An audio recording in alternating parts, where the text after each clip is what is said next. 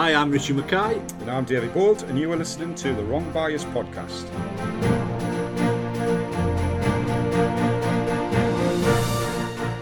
And on today's show, we have former world champion Mark Dawes from Lancashire. We also have on the show Ian McCombs from Just Bowl. We also have our competition sponsored by Alex Marshall Sports. And Mark Dawes will also take on the fantastic Balls or Balls challenge. You just looked at Balls or Balls, didn't you? From getting ditched after week 2, it's no big hit. We might give it a couple more weeks and I'll think of something else. I might put it as a poll. A poll? Do you want 7 up questions? Would you prefer 7 up questions on Balls or Balls? We'll change it to bollocks and hope. Aye, that might be better, aye.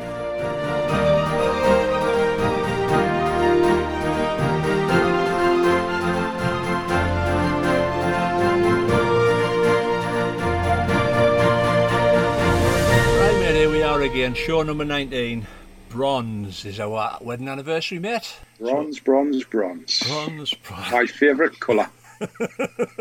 We've got a couple sitting on the mantelpiece somewhere. We have. If I was getting married, I'll definitely be the bridesmaid. Definitely not the bride. There would be a bronze statue of David Bolt in Silks with Balls Club. It'll be vandalised within 2 days.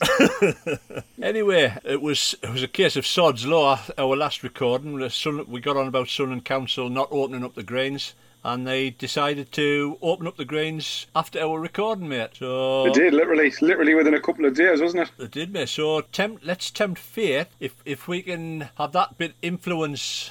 Here's the national lottery numbers, folks, for next week. 6, 10, 15, 24, 31 and 42. You do know we're gonna get a load of abusive emails now for wasting people's £2, don't you? We probably have, but how many people will actually put them on now? I'm going to have to put it on now. It certainly hasn't come with its difficulties though, has it? Since they've opened the greens, I know yours in particular. You've got a few issues with your green, and obviously we cannot access the clubhouses at the minute, so it's all still up in the air. It's frustrating because you would expect your greens to be in decent condition, and ours just looks like a dog's dinner. It happens every year. They're good at it. I must admit they are good at it. We get a hot week and it gets burnt, mate. They have worked on it and it does look a lot better, but it'll not open this season. Hopefully we'll get it back for next year. Definitely. I was actually quite surprised at ours the other day. I was got a bit of a burning, but I went down the other day and it's not looking too bad. How's Haregate going? Haregate, counting down the days, mate. Counting down the days. I've been told I've got to wash it before I go to get the strimmer out. Well, I must admit, when I saw you on Zoom, I wasn't sure whether it was Richie Mackay or Bob Geldof. I told you earlier on, the headwind this morning, I was the wind. It was like Alan Ginzine. It was blown in the wind, mate. I was lathers. It's murder. It's murder, mate. You'll definitely have everything crossed that there's not going to be a local lockdown again, otherwise we'll not be able to see you. Oh, I've been no good at all, mate. Been no good at all. I'm putting Dave Peterson to shame now. I've got more hair than Dave. I bet you Dave's on a trim. I can guarantee Karen will be laughing our heads off of that now. Anyway, on a sad note, Nancy Collin, 101 MBE, sadly passed away. Yeah, I saw that the other day. It's always sad. She was obviously a massive part of bowls within England. The EWBA president, and she was secretary for 22 years. So she did her time. She's one of the few people who put something back to the sport, mate. Yeah, it's always sad, and like I say, especially. We see it regularly in our sport, but somebody who was very influential in what she did, and like you say, she obviously put a lot back in, so it's sad news. We hear people who say that the sport needs to change. Well, I'm sure Nancy would have had a list as long as her arm on the changes that she's seen through the days. I mean, she won her first singles 1959 or something like that. The changes, the white gloves, the starched hats, the 6 inches at the front, the plates, and it's big changes, mate, big changes.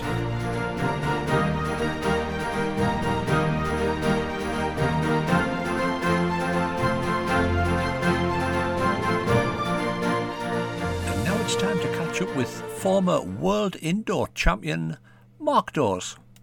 Take 1. The clues in the title. And it's great to introduce... I'll start that again. That was there's a blooper. Mark, this is what I've got to work with, you know. Amateur. Just wake up. What was having his pussy on his knee? What's going on? You don't need to know, Mark. Just I don't know. And now it is time to catch up with Mark Dawes. Right. And it's great to have Mark Dawes on the podcast. Mark, I just really appreciate you coming on. Thank you. No problem, David. We're going to go straight into this, Mark, because I think it's a bit of a hot topic at the minute. And there's quite a lot of talk about it via social media, and it was a shock to a lot of people. Where obviously you are part of Blackpool Newton Hall Indoor Bowling Club, which recently we've just seen basically going to close the doors, leaving Lancashire Bowls indoors in a bit of a predicament. Do you want to just give us a little bit of an update on that, Mark, as to how it's all come about and, you know, what a massive effect it's going to have on you guys? Yeah, I mean, to be honest, it was as much of a shocker to me as it was to anybody else, to be honest with you. I fortunately obviously know that Nigel Jonathan very well, been there playing for a number of years, played with him as well. So he gave me a little bit of heads up on the Monday, I think it was, that what was going to come out. And then by Tuesday, all the club members had a letter basically saying due to the virus and due to the potential of the membership dropping down and the financial impact that might have, that they wouldn't be reopening come September or October, whenever that may well have been. So, yeah, I mean, it was a massive shock to the system. There's possibly been rumblings before because of how it works, as opposed to normal, for the people who don't know. For the normal bowls club, just standalone bowls club, it isn't like that. It's on a caravan site. So the owners of the caravan site probably historically have had an interest in bowls. Maybe their grandfather, who actually created the club, was the main driving force in the bowls club. From then, it's kind of been obviously passed down. Unfortunately, he passed away a few years ago. So probably the interest in bowls has waned a little bit. And unfortunately, the current kind of climate has meant that it's almost given them reason to look elsewhere and look for other things that can perhaps make more money. And from a business point of view, I don't necessarily blame them for that. I would probably have rather had a little bit more notice than what we got as a club member, really. But can understand it. The bigger problem, I mean, that in itself would be an issue, but there is like no clubs now in the county. And I live just north of Manchester. My nearest club actually is Leeds, which is probably 50 miles away from me.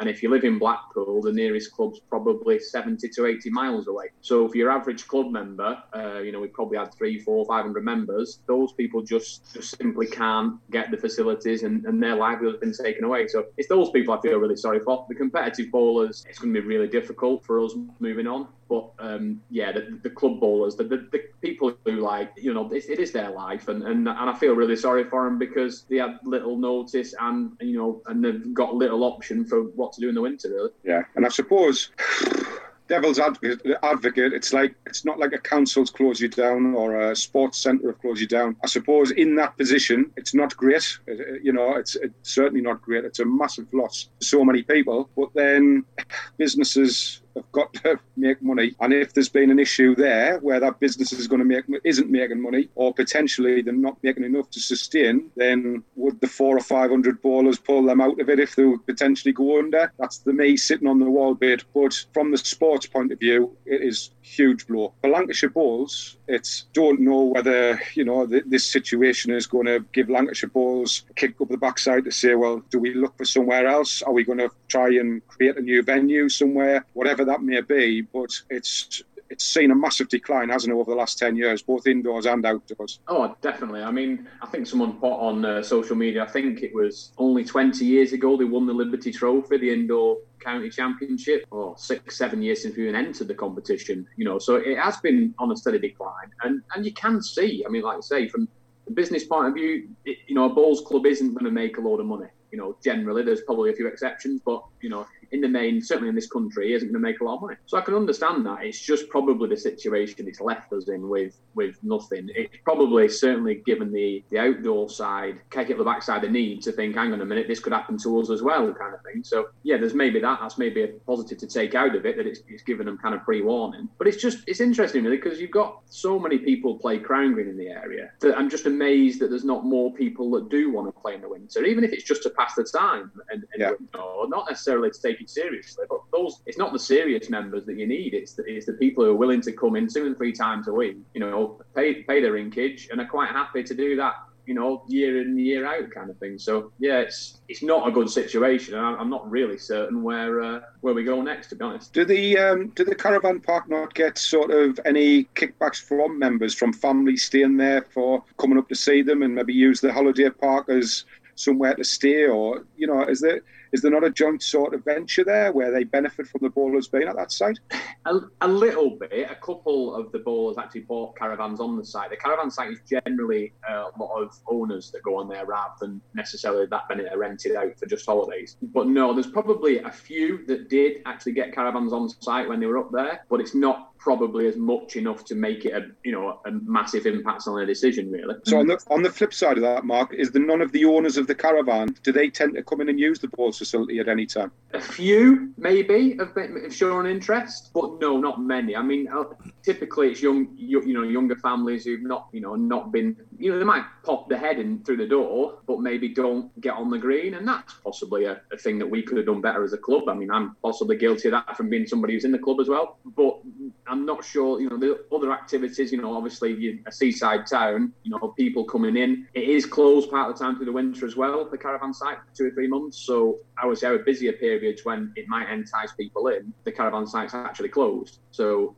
you're looking at people off-site then anyway. Yeah. I just think it's probably steady decline. That's been just, unfortunately, this current climate with the virus has really kind of pushed that, 2-3 years, further on than it might have been. It might have got a couple of years, and maybe they might have said, well, you need to improve your membership. Look at membership drives and things like that to get people in.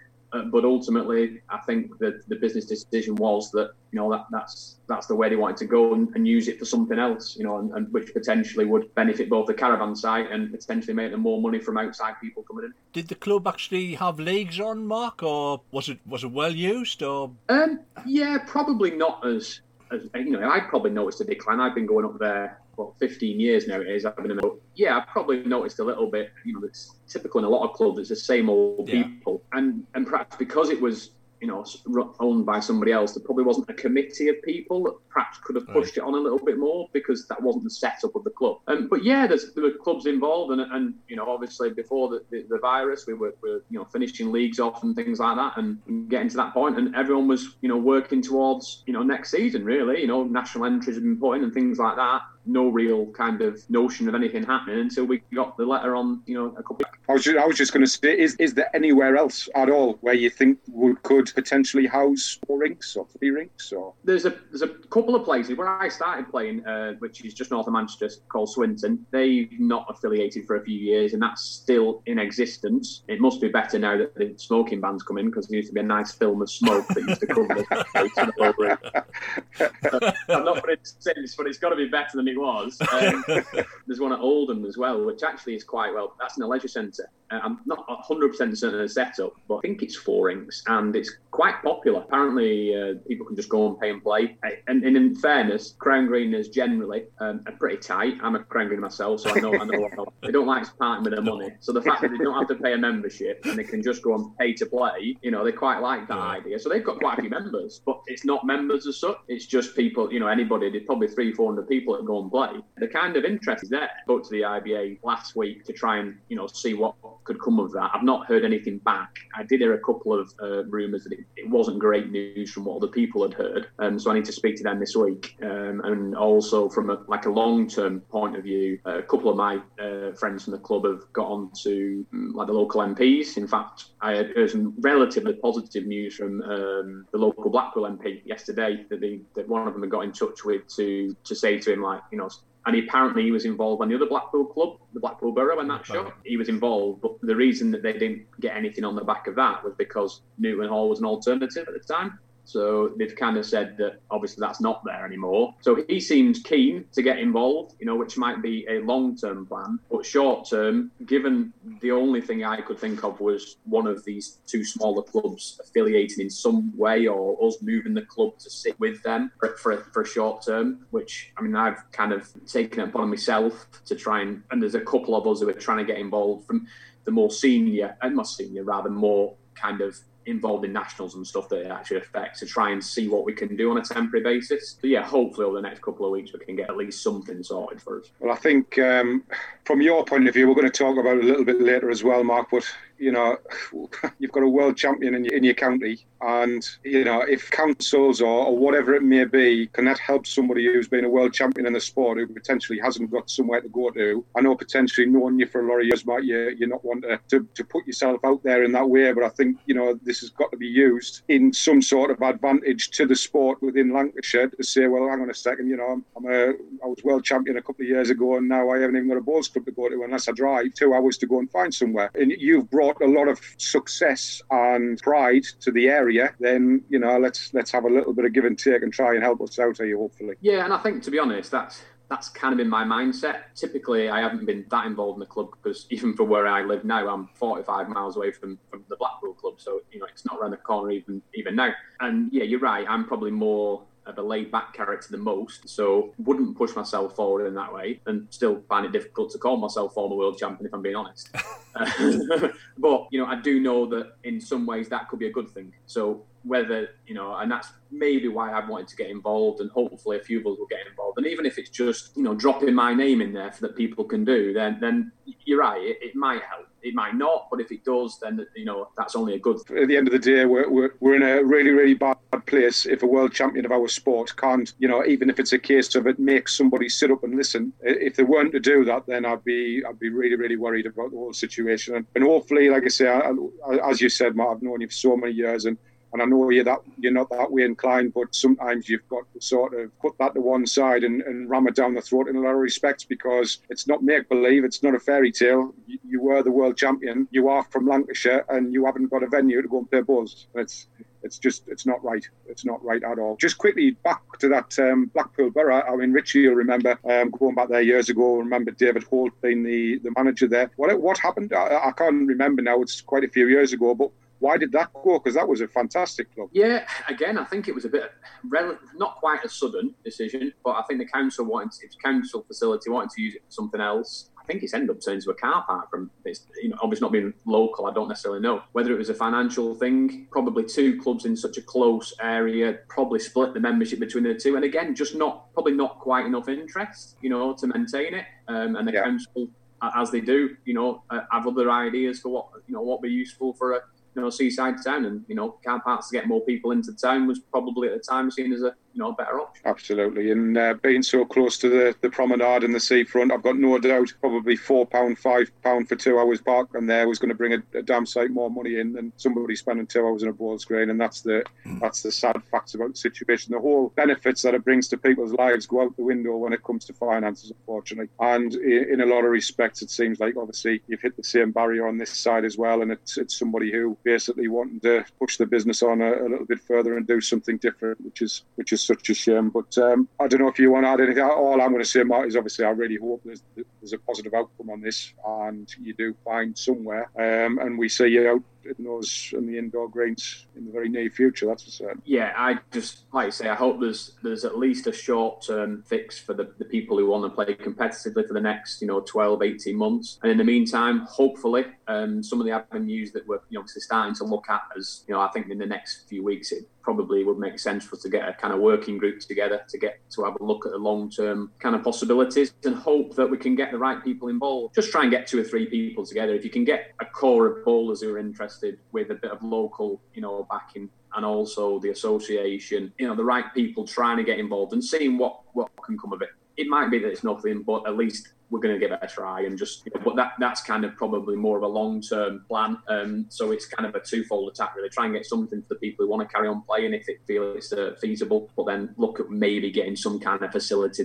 There's got to be enough people that can play to make a facility worthwhile somewhere. Yeah. Rich, is there anything else you want to add? Yeah, I mean, it's a sad state of affairs. It just reminds us of what we had at Sunderland, Davey, really, doesn't it? I was just going to say, it's very reminiscent about the two clubs. Yeah, I mean, we were splitting an area. We were based in the leisure centre up on the first floor, came in February, and they said that they were closing it down. And that was it. We 350 members out on the cobbles, not a thing to do. So I feel your pain. I mean, It's 6 years ago, that is. Unbelievably 6 years. And I'm still secretary of the club, believe it or not. And we have had talks with the council a few months ago, Davey. Yeah. With trying to get a leisure facility built. But I think the current climate has probably knocked that on the head as well. So yeah. It's a sad state of affairs. I've said it all along. Bowls is an easy target. And it's always been a cheap game. I don't know what the fees were like down there, Mark, but I've always said up in the northeast, bowls is too cheap, even at indoor level, even at a council centre. The fees were too cheap. I was just about to say, obviously, the 10 million that you won for the World Championship, plus all your sponsors and your add-ons and the adverts, you'll be able to build somewhere, Mark, won't you? I mean, you're that type of guy. Yeah. I've not thought about that, actually. Oh, yeah, I'll get your hand in your pocket. I'm going to be honest, if you look around at my 2 up, 2 down rented house that I'm living in, I perhaps need to work on that as much as Well, one thing that you would really, really worth putting in there as well, Mark, if when you listen back to this, we've got Ian McCombs on the podcast as well, who's talked about all of the benefits that it brings to people. So certainly part of your discussions has got to be what benefits it brings to people's lives. And if you have a look at what they do and what it does for people, that has got to be a strong part of your case to basically say, this brings so much to people's lives. Some buts, but hopefully they'll get something sorted. Did the holiday part not get anything from the World Bowls Tour, as in publicity? Or, I mean, I know every time I've seen it on YouTube, they had the tables up the side, but there wasn't many people there. Now, is that down to club members or? A bit of both, I'd say. Yeah, I mean, it was disappointing. Obviously, I was in the tournaments on at least 2 or 3 of the occasions that it was there. And yeah, again, club members, it is a typical Crown Green area. It wasn't a lot to get in, right. But if you're expecting people to sit there for 5 and 6 hours at a time, to watch the bowls, they just maybe, I don't know, they'd probably rather watch it on the telly, sat there in the comfort of their own home. We all know what bowls are like. Sometimes the support isn't as, good as it should be, perhaps, for those events. Yeah. And also, was it publicised as well as it could have been? Probably not, right. If I'm being honest. It probably wasn't. And losing that tournament at Blackpool was probably another, the start of the downward turn, really. Yeah. That obviously happened relatively short notice, so it probably didn't paint bowls in a great light when they thought we had this tournament, and then next minute we've not got it, kind of thing. So yeah, it probably didn't help all told. But yeah, it didn't take off as probably well as it should, given it could have looked like a really tight, intimate venue. If the timings had gone right and got the right people in at the right time, it could have created a really good atmosphere. Yeah.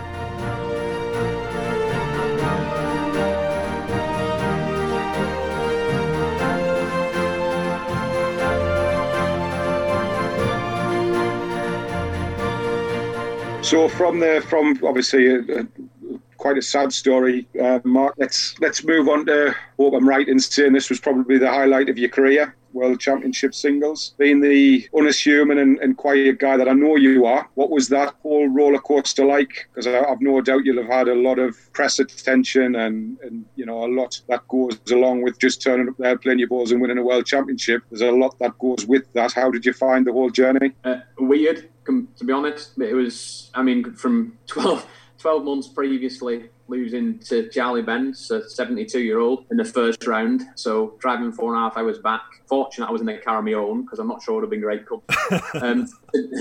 So just 12 months later, having done, and it's just typical how sport works, don't feel like I did anything different in the 12 months. Played similar amount, was playing a similar standard, off there, and just turned up, played the pairs first. Winning the pairs with Jamie really helped from a confidence point of view. To be fair, I kind of been carried for the first couple of games with Jamie, but then actually turned up and played well in the final, which that was the first anything like final on the WBT, so that was probably, a good thing. And then just kind of got into a really weird kind of calmness about me, full stop. I'm not a particularly, I do worry before games and stuff, but I'm not an overly, exuberant character by any stretch of the imagination. But I found a real calmness that I literally knew that I was going to play well, and if someone played better, then that's fair enough. You just hold my hands up, and say, and even before the final, it's the biggest game certainly in my life as only an indoor player, that to think, beforehand, I was lucky in all fairness, because I spoke to Nicky. I'm good friends with Nicky Brett, so I spoke to him before, and he said, "Mark, it's quite a long wait between you having your practice and going on, because you have like a show before and things like that." So he said, just whatever it is, whatever suits you, just take yourself away, from that. Don't get too, involved in it, which was a good bit of advice. So I just disappeared off chatting to someone, and they're all like, "You're not supposed to be getting the zone and all this." I said, "You don't know me well enough. You think that's good." I can't take life seriously at all. So I said, I'm not going to do that. I'm just going to find somewhere where I can chat to someone and disappear. And just before we walked on, all day, to be fair, it's worse when you watch it. My mum, who was watching, was an absolute nervous wreck. She was sat in the stand, which was sat quite near where we walk on. So it was taking they all dragged on for ages. So I just wandered up the stand behind her and just come and she sat right at the end. I just went, "Excuse me, is this seat taken here?" Well, I've never seen her face. I mean, it relaxed me, because she just looked at me and went, "What are you doing? You're supposed to be concentrating," like kind of thing. I said, "Well, this is relaxing me." That was my way of just dealing with the fact that obviously I was a little bit nervous. So it's just, so it was fantastic. Felt that all over the kind of week, 2 weeks that I wouldn't often say this, but I was probably the best player over that period. And afterwards, it's just people talk, people ringing up for an interview, people wanting to the next day from the local paper wanting to speak to you and stuff, and it was just even turning up. I mean, the biggest thing was turning up to pick my two boys up the day after. Walked into the school gates, and a couple of people were looking at me, and I'm thinking, what are they looking at? And they're like, they come up to me and went, "Excuse me, were you on the telly yesterday?" I said, yeah, you might have seen me." Did you win, kind of thing? Yeah. "Oh, well done, it's brilliant news."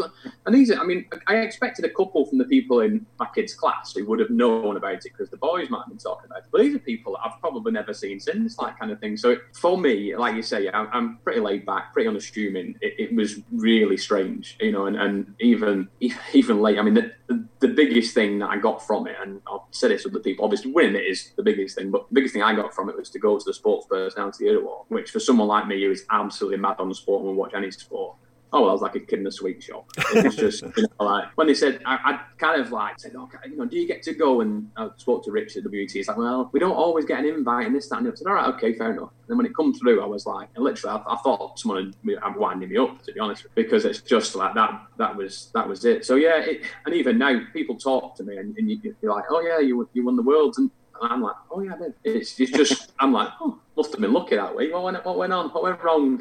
You said about the Charlie game, and Charlie, taking nothing away from Charlie, he played well. He played well against. Was it Nicky he played the round after as well? Yes, it was. Yeah. So he played well again, but it sort of typifies what you said when you said you didn't really do a lot different, and you went in with the sets is just so cutthroat. You could have played out your skin and still lost. It's just one of those setups which great for TV, but is not great for the perfectionist bowler who, you back yourself to win consistently over a long period of time. And we see it with you all of the time. When you get into a rhythm, you're just a machine, and you're standing there and you think you're lying 4 or 5, and you're not going to get them, and that's I'm not bigging you up here. I've been there before, and I've sworn at you loads of times, and told you what I've thought about you on several occasions. And it's just when you get into that frame of mind, you can be unstoppable at times. And like you say, you potentially, I can't remember the game in question, but you potentially didn't do anything different to what you did to win it. But you just need to be in a good frame of mind, you need to be in good form, and you need that little bit of luck to go with it as well, without a shadow of a doubt in sets format. When you play a runner, you probably need to get an 80-85% result out of that runner, because if you don't, it's potentially winning or losing a set. I probably said that week I won a couple of tight games that historically I would have lost.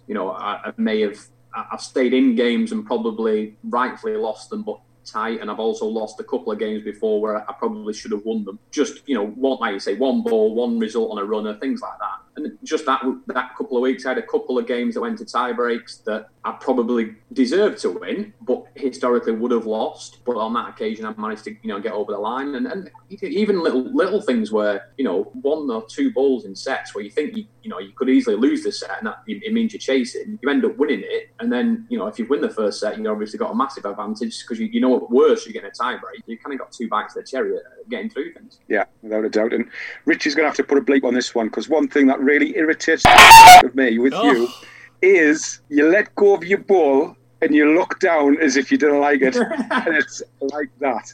It irritates the life out of us. Because anybody else, when you let go of your ball and you're going, oh, no, that's rubbish. You're going like that. And you do that every ball. And you never know whether it's going to be a back touch, a front touch, or a yard away. Really irritates us. So you're a great lad, Mark, but yeah, just don't do that anymore. Please look straight ahead when you let go of the ball, for God's sake.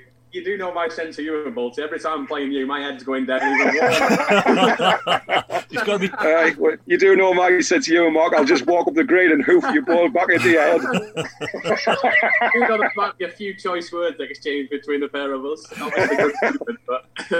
It's great though. Man. I always thoroughly enjoy our matches against each other. We always have a battle, but it's nothing's taken too seriously, and we're both out there to win. But we've had some cracking conversations during the time as well, and not many repeatable. A couple of expletives here and there, but no, it's great stuff. So there'll be more from Mark later in the show.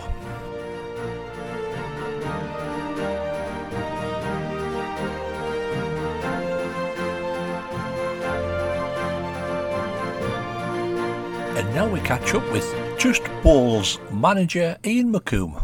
And we have Ian McCombs on the podcast today. Ian, thanks very much for joining us. Much appreciated. That's all right. Thank you for inviting me. Not a problem at all. And Ian is the manager of the Just Ball, which is a fantastic concept. And Ian has worked with this for quite a while now. Ian was just basically love to find out what it's all about and, what it is that you do and where this journey started and where you are now. Yeah, sure. So quite a lot of your listeners might be familiar with Just Ball because it's actually been running since 2014. It ran for a couple of years. It was funded by Sport England and it was run as a community development project through Bowls Development Alliance. The idea was to work with a couple of groups, disability groups and also with care home residents. After the 2 years, unfortunately, it wasn't funded again. However, it got refunded 2 years ago. Sport England decided to refund it, and the aim of the work was to do some research. So we worked with our research partners, Sheffield Hallam University, to determine what impact Just Bowl had on physical activity levels and mental well-being on people with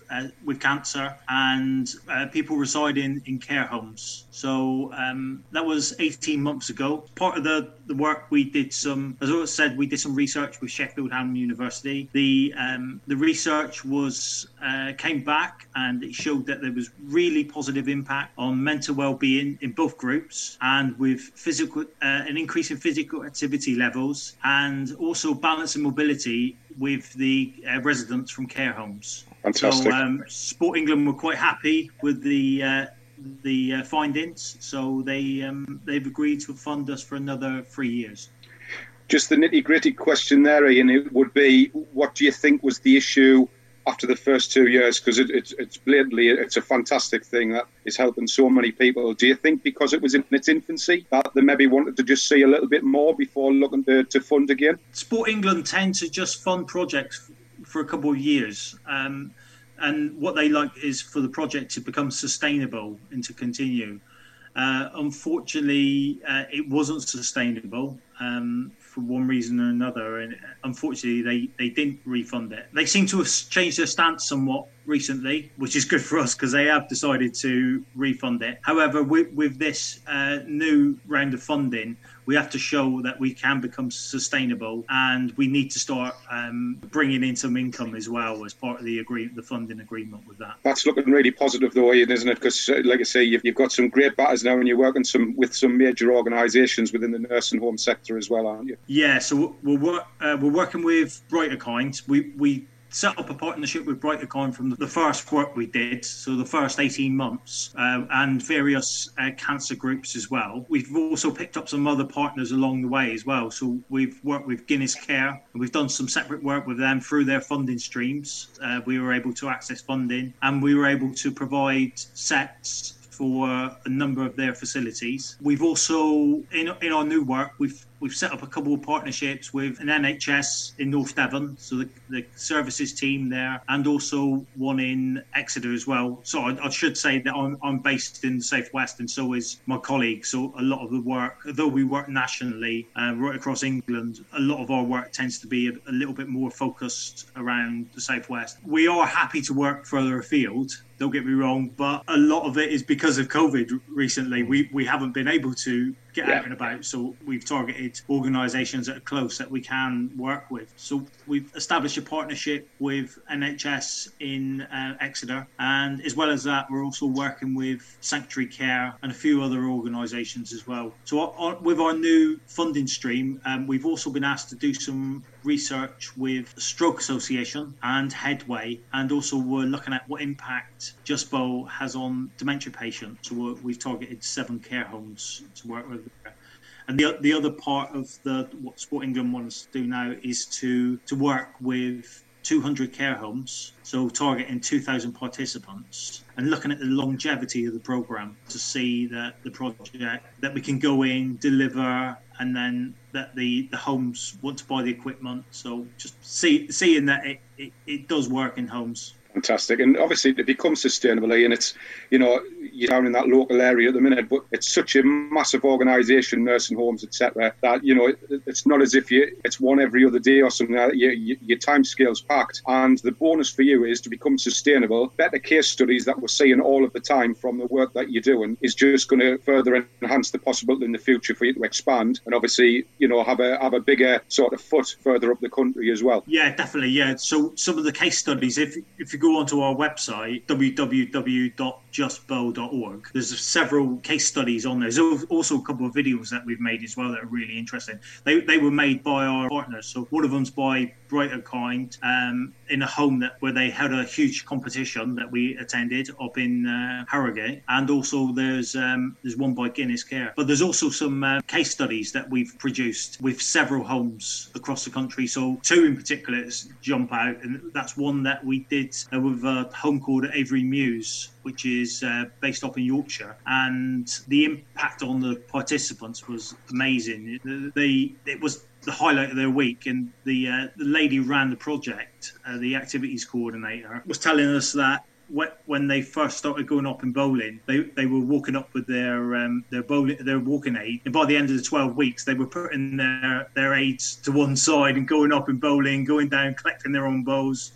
So that was really good. And she said that was the one that the balance and mobility really came out, how much of it improved. And their confidence as well, the residents' confidence. And the other one was so it was an individual case study that we did with a lady in a home in Hungerford, and sadly she passed away, but the quotes from her daughter were fantastic. That it gave her a new lease of life. She used to bowl previously, and it just brought her alive again. So that was really nice, without a doubt. And that's got to be, it must be fantastic to sort of see the job satisfaction is the wrong word. It's the life of, seeing what you do change somebody's life. We always talk on this show about how we need to promote the sport better and we need to do this and do that. The fact that you're getting balls to the audience is a fantastic thing to start with, because it's it's putting the sport out there to people who've maybe not tried it before. But the whole sort of quality of life that you're actually providing to people, and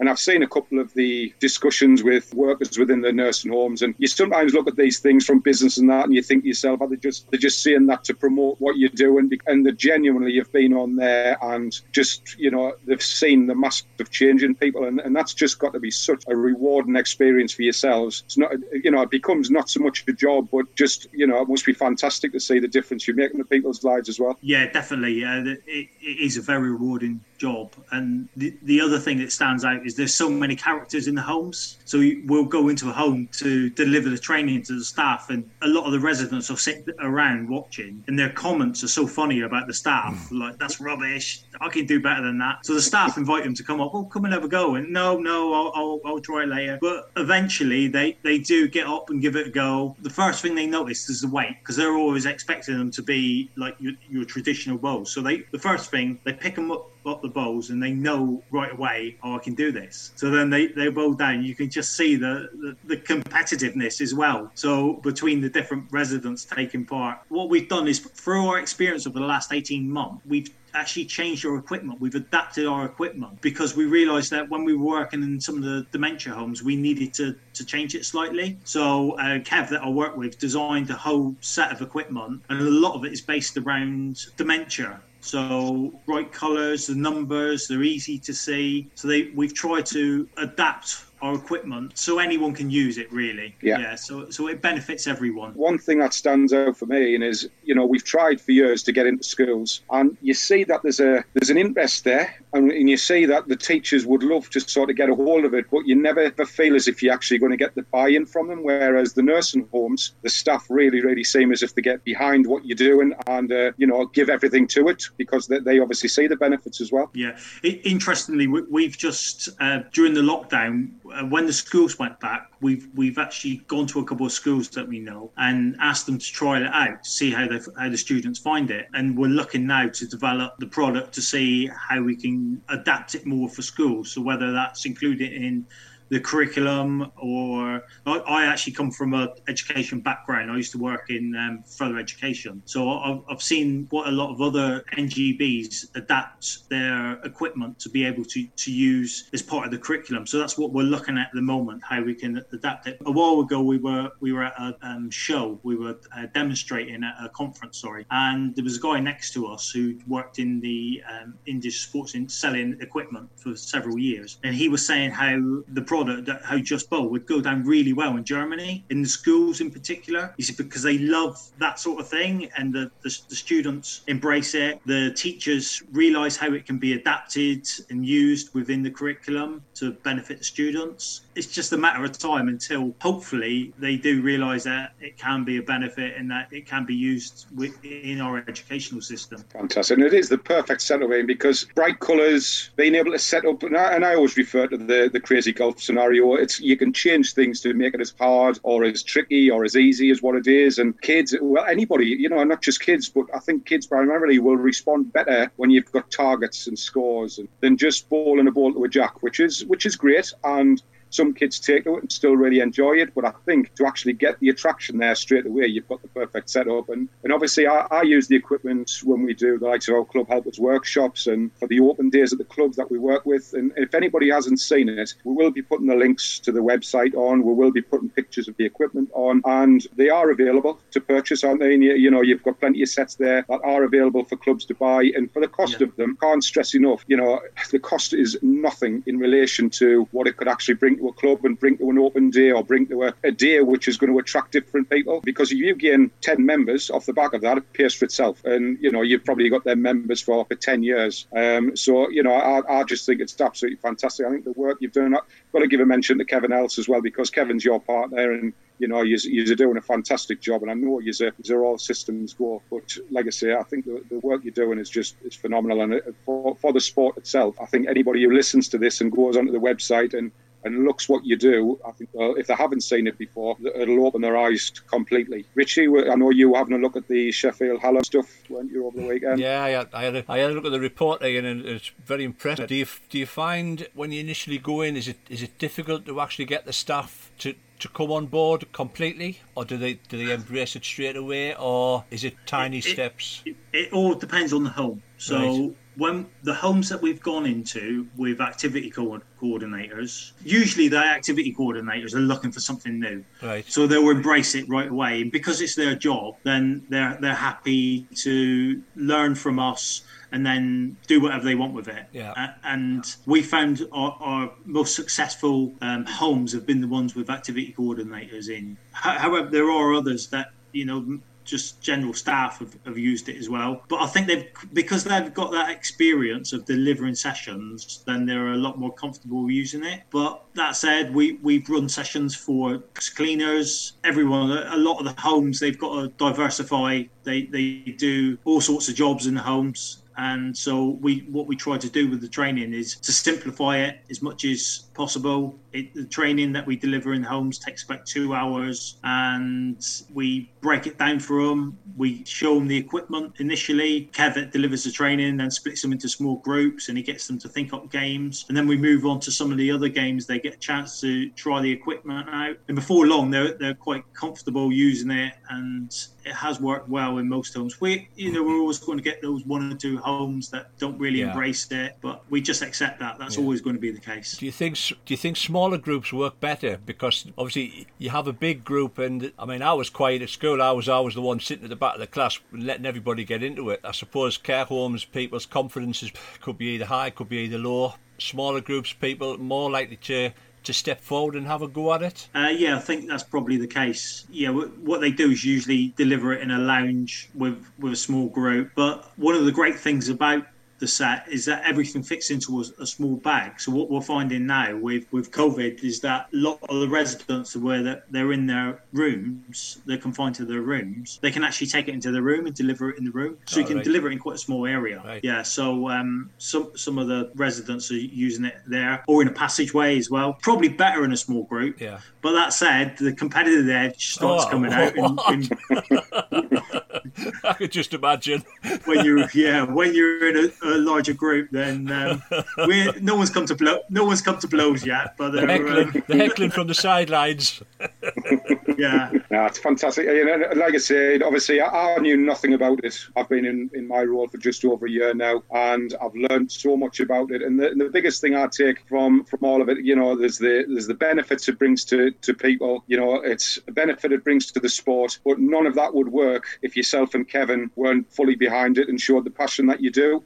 Because it's quite easy to just roll in somewhere and try and just drop something in and say crack on and get on with it. But you can tell that you've worked so hard to get it where it is now. And personally, I cannot see it going anywhere else but up. And I really, like I say, I completely wish you the best of luck, because I do think it's fantastic, and I highly recommend anybody listening definitely to go on and have a look at obviously the case studies, what you do, because we've all got parents, grandparents who are in nursing homes or might need something just to bring them out themselves. They might be going through a bad time, and it's absolutely fantastic, and I cannot speak highly enough about what you do. So Richie, is there anything else you wanted to cover? There was one little thing in the report where they mentioned that possibly the intensity of it could be looked at. Maybe is it weighted ball, or would that be going into a carpet ball area? Yeah, that was with the cancer support groups. Yeah. What we found is, because a lot of the groups that we work with were quite active already. Yeah.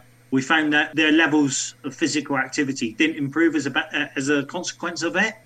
But we have looked at other ways of increasing that. So the actual group that we worked with, from a social perspective, it made a huge difference. Yeah. And they still play to this day. That's great. In fact, they purchased the equipment immediately, and they so there are other benefits, but there are other ways you can change it as well. So that's another great thing about it, Ian, is the fact that it's not just something that's been thrown together. There's a lot of research that you're doing as part of this for different illnesses, seeing the positive aspects, what you can change to make things better, and it's just so adaptable. Anyway, you could play it in your own house, in your passageway, or like you say, you can nursing homes, community centres, indoor bowling greens, outdoor bowling greens. It just brings a whole new aspect to what the sport is all about. When you look at what you do and the positive impact it has, then it just puts a whole new spin on the whole recruitment side of things. And like I say, I'm quite positive a lot of people will look into it and see exactly what we're talking about. I've had it set up in my wife's office for about the last month and a half, much to her annoyance. But we were filming a video about Just Bowl during the lockdown so that we could still continue delivering it. Yeah, it was in her office for quite a while. I've had the look of seeing that as well, Ian. So Steven Spielberg's going to have to watch out, I'll tell you, because I've seen it. It's cracking. I'm not going to win any Oscars for my acting.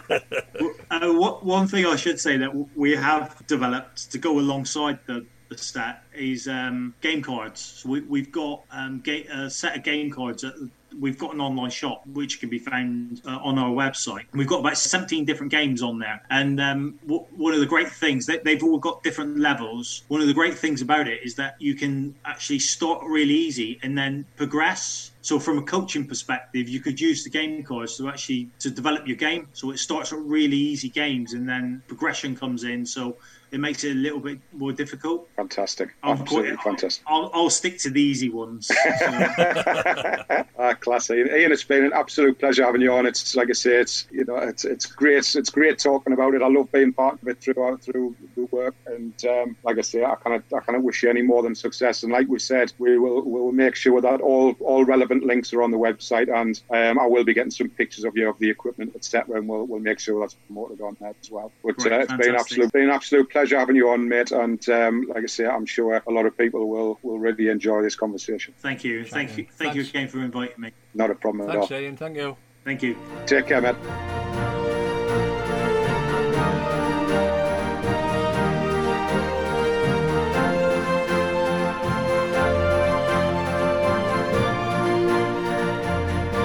Now it's time for the final part in our chat with Mark Dawes. Just one thing extra for me is a question with regards to the international setup. You're a fixed lead for so many years and phenomenal lead at that. You've now moved up 3 to Greg for the last few years. Were you happy to move up to 3? Yeah, I mean, look, I'm one of these people who actually I'll play anywhere, to be honest, wherever you tell me. And naturally would have been a lead and would have been happy to carry on doing that. Probably because I'd played a lot of back-end balls, even for the last kind of 5 or 6 years, really, when I was leading internationally. Probably wasn't quite as consistent. You know, anyone can draw to the jack. You know, anyone should be able to play in any position, really. So it's probably right. And equally, my game was probably developing a little bit more back end as well. So it's probably the right time for the team as well, where we, probably had a couple of, maybe skips that were just getting to the point where they were either thinking of retiring or were plus threes who were maybe not playing. So it maybe was just opportunity rather than anything else. So, and also it's possibly slightly easier at international level to kind of bed in a younger player or younger players who are coming through at the front end of a ring, knowing full well that those players will move forward. And you've got your exceptions. You've got your likes of Jamie, Sam, Jamie Walker, but all of them will just come straight in back end because they're that good. But everybody else who you kind of just want to maybe just, they're good enough to play international bowls and they maybe played on the 25 series, but that's not quite the same. It is still a step up from that to the full international team. Yeah. So it was probably just a point where it made sense to just kind of, move me back there. Obviously couldn't find anybody else that could play it properly, so they would just shove me there. And then obviously it could give them options to bring people in. Having said that though, in the first year I played 3 to Greg, and then I was scheduled to go back to lead for Nicky the year after. But I think it was 4 or 5 years ago in Wales when the team got decimated and we ended up only having 23 players when I was travelling down, which is a little bit worrying. Yeah, I was one of those. Leanne taken into hospital, so I actually missed that. Yeah. She ended up with some like scarlet fever or something. She was in hospital for 3 or 4 days, so I actually was one of them that missed it. But I remember I felt even worse making that phone call to Andy and explaining the situation, because he'd said that there'd been a few dropouts as well. Yeah, it was a bit of a... It's a really weird, and it's classic people taking opportunities. You're going in and a couple of people stay from the British Isles, and those people are still in the team now. Who probably, with all due respect, might have got in 2 or 3 years' time, but wouldn't have got in then, but took the chance and have obviously played well and kept the plays, going all the way through. And it's people, outside the setup looking and thinking, oh, well, he should be playing there. But indoors, we've had a stable team for the last, kind of few years, because unfortunately we keep winning it. I think it's 6 on the bounce now. Yeah. Hopefully next year will be 7, which would be a record, I'm led to believe. So, yeah, it's kind of, we've got to that point now where when the changes are being made, they are fairly minor. But, it's not a massive fix because the team is, just evolving on a natural kind of basis. And it was an interesting question, because I'm a firm believer, and I'm sure myself and Rich have talked about this before, but your best draw bowlers and those who have done a stint at lead or, predominantly played front end, for me, make the best back-end bowlers. And I would stick by that all of the time, because very well having that running ball to get yourself out of trouble, but it's the nitty-gritty where you've got to go down there and do what was your bread and butter at a time of drawing to that bear jack. And that is a scary place to be if you're not a good draw bowler, and you'll know that. And it becomes sort of for all you say that you maybe weren't as good, I think at international level, you probably, just picking numbers out the air, you would be looking at 85% consistency as an international lead. 85% of the game you're getting there or thereabouts within 18 inches, 2 foot. When you move back end and you're not playing constantly drawn to a jack all the time, I would say you probably drop down to about 75% success rate, but you're still in the high marks with regards to walking away and drawing the shot if you need to. Yeah, and I think it was probably, the double-edged sword, really. I mean, obviously, I would say that the time when I was leading, my runner was probably the weakest part of my game, but actually, and I think I learned this a lot on the tour, really, because you have to go quicker on the tour, the nature of the carpet and things, but that's got so much better. Because of that gave me more, obviously, confidence on the draw then. So, and it kind of meant that I had to work on my weakness, or perceived weakness, in my own mind as much as anything, perceived weakness, to then mean that, yeah, all right, I know full well that if I was going to be under pressure, and I'd revert back to the draw, and I still will do now. If there's a choice of 2 shots, I would go for the draw as opposed to somebody else would possibly run it. It's just a way different people play. Yeah. But the fact that I had improved, my runner, meant that therefore I wasn't worried about playing back end, because I knew that if I needed to, and I was asked to, I can play the shot, but yet, like you say, going back to the bread and butter of under real pressure when, there's no other shot than the draw, I was fairly confident that I'd had enough years of, drawing to a bear jack. Definitely. Richie, over to you. I know you've got a couple of pauses for Mark. Just going back to your Crown Green days, Mark. Did you ever play in the Waterloo? Yeah. No, to be honest, Richie, Crown Green I was been playing Crown Green since I was 6, 7, right. Playing in leagues, against men who obviously took it really well if I used to beat them when I was that age. But never really got to the point. I played a little bit of junior county stuff on the Crown, but never really took it seriously. When I started playing flat when I was 16, and then that kind of took over, really.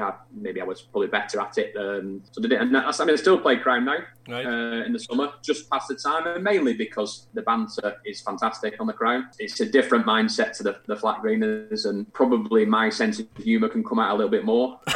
Like David says, I'm quite a quiet character, until people who get to know me, and then they know that I'm rather sarcastic and rather don't take myself or anybody else too seriously. Local level, you're quite often having a go at each other and your own teammates as much as anything. I mean, it's some of the stuff that gets said, it's probably too far the other way, but I love it because it just kind of makes me, I can just relax, I can turn up, I can go enjoy my summer bowls, and then by the time it comes back to the indoor, I'm then ready, and it's more serious, if you want to put it that way. So do you not play flat door at all now? No, I probably stopped. I think I saw something on Facebook the other day, about 8 years ago, I think it was. Played internationally for about 4 or 5 years. It wasn't as good outdoors as I was indoors. And just the whole playing 12 months of the year, kids were a bit younger then, it's quite difficult. And now I'm like joint custody with them, so playing I have them every other weekend. Right. So actually, in Lancashire particularly, it's a lot of weekend stuff. Yeah. Even the pairs, singles, triples, and all that. Quite often the fixed dates on weekends. So to play competitively, you'd have to play a lot of weekends. I don't want to play when I've got the kids.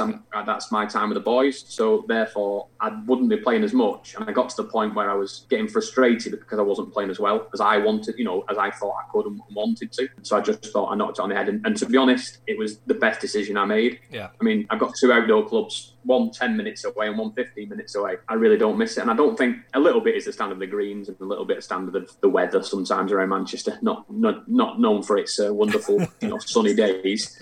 I think a lot of it was 12 months of the year. Yeah. I don't think it was particularly outdoor bowls. Yeah. It was just one of them had to give. And at the time, I was probably I preferred indoor a little bit, and I felt I was better at it. So that's why I decided to carry on with that. Yeah, it can get to the feeling where it's like a second job, really, isn't it? It's 12 months of the year, and you just need to recharge your batteries. Going back to that one, is there going to be an occasion where we see a triple of doors, and doors? No, I don't think so. Not from what I mean. It's really strange. When people ask me, I've been kind of, with regards to the boys, I mean, they showed very little interest, right. particularly my eldest.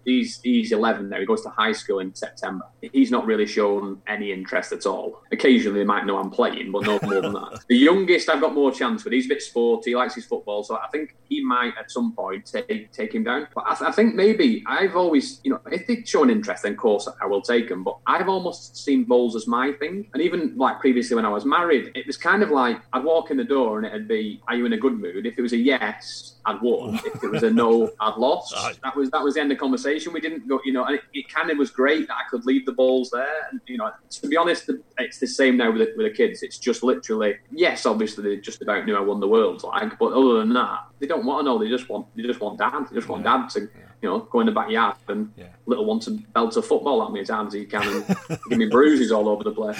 That's what it's all about, Mark. At the end of the day, you seem to have that balance really, really well. We all sort of sometimes get a little bit dragged, is the wrong word, but get a bit hooked into the whole indoor, outdoor competition.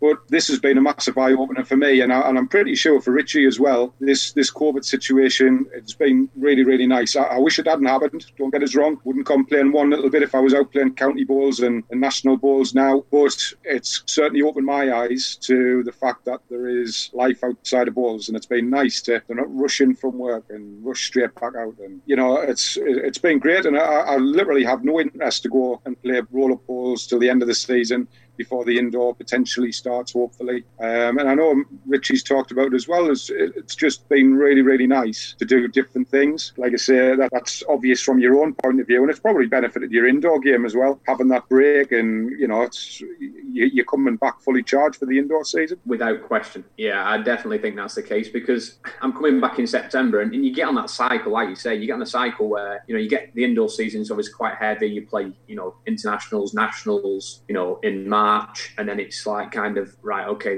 that's kind of finished. You just about, try and finish your stuff in, beginning of April for any club comps or anything like that. And then bang, when does the outdoor start? And you kind of never get that break. And it's the same with the outdoor finishes, and historically when you're a junior, you end up playing some indoor before you then go back out to the Junior International Series in the middle of September. And there's no cut-off. So now when I come into play and it gets to the point of kind of August, I'm actually looking forward to playing as opposed to, thinking, and vice versa. At the end of March, I'm kind of thinking, right, this is the big time of the year. Yes, you start and you played a lot of ball potentially, a little bit of, mental fatigue, but hang on a minute, I've only got to get to the end of March and that's it. I've got 5-6 months off where I can just, take things easy.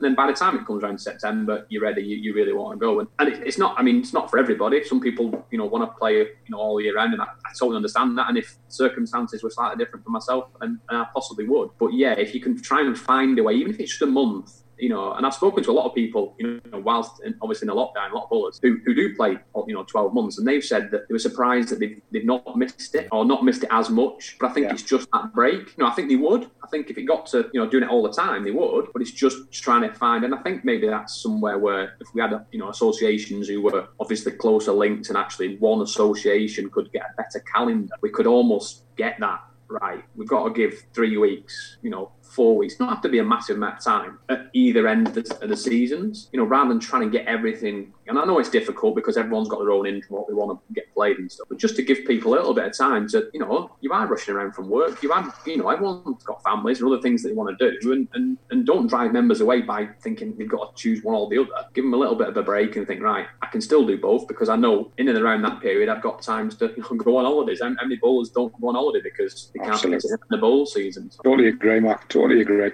Well, Mark, obviously, we've had some amazing guests, and obviously yourself, Nicky, Alex, Paul, etc. Jamie's been on the show, and we can bang on about what you've done in the sport. I mean, you've got national titles coming out, you're world champion. We could talk about all of these things, but it's actually nice to be able to talk to people and find out personalities and find out about you as a person, not just about the things that you've won. It's been fantastic to actually just talk to you about family life and find out, people probably don't know that you're abusive on the green and things like that.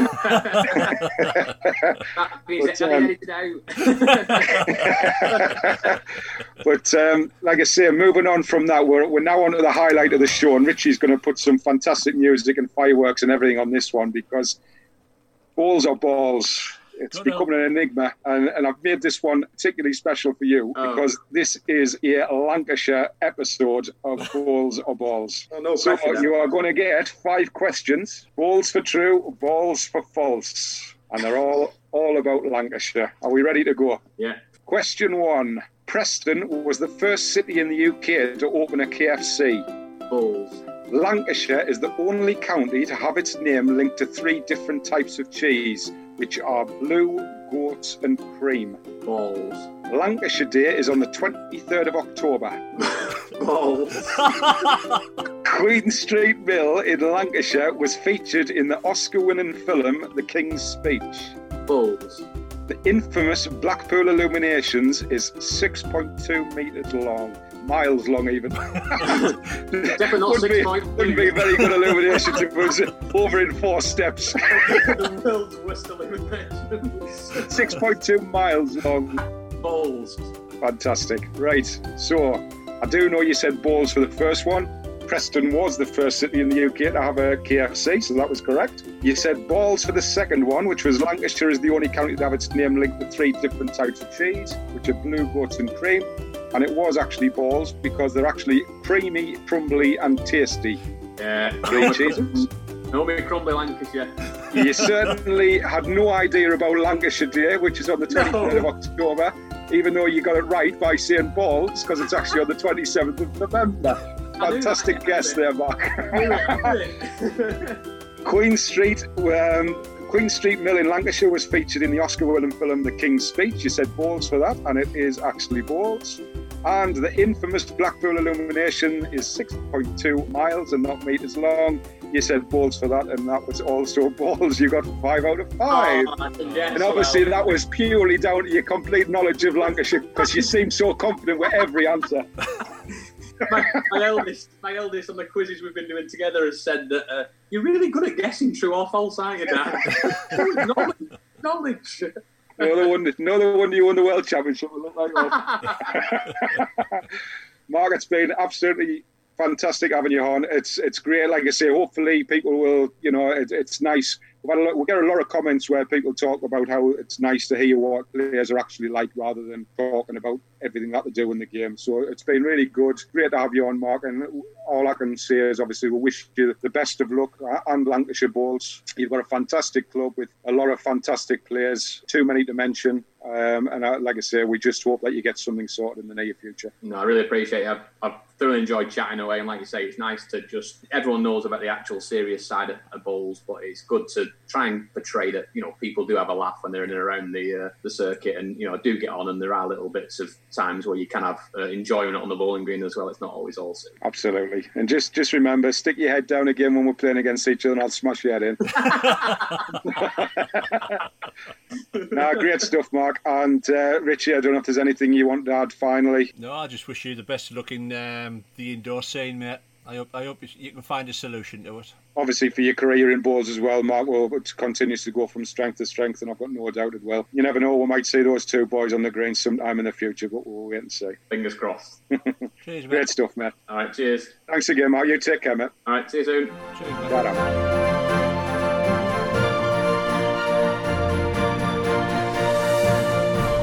And it's competition time. As always, thanks very much to Alex Marshall Sports. And the question for this week, Mark will love me for this one, but question is, who did Mark lose to in the first round of the Indoor World Championships prior to his World Championship winning year the following year? Send us the answers either by email on wrong.bias@hotmail.com, by messages either on Twitter or Facebook, or you can just drop us a comment on the Facebook page.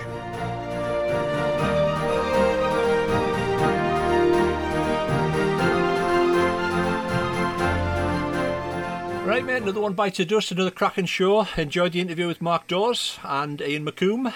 Yeah, 2 great interviews, both with some interesting chat. Like I say, really, really enjoyable talking with Ian, and it is great. I love to see what benefits Just Bowl does bring. And Mark, I've known for so many years. He's such a great guy, lovely, lovely guy, and great. Like I say, people may not see or hear the personality that comes across with Mark, because he's a very quiet, unassuming guy, and just like yourself, mate. Oh, absolutely, yeah. I mean, I don't say boo to a goose, neither. So keep myself to myself, mate.